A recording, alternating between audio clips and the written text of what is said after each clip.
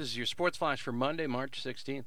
Lake Region's Kate Hall has claimed the 2015 National High School Championship in track and field in the long jump event.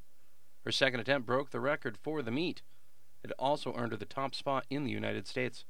Kate will be attending Iowa State University next year.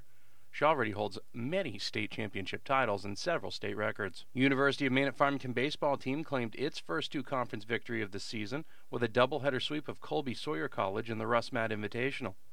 Farmington won the first game 12-5. Livermore's Ben Keene had an RBI single. Jordan Croto also had an RBI single.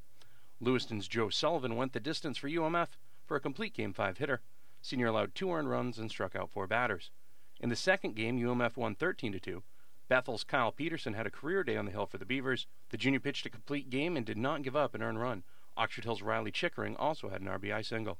Look at the schedule of all the off-season basketball action at mbr.org, Maine's best resource for sports. I'm Matty Boutwell, and that's your local Sports Flash.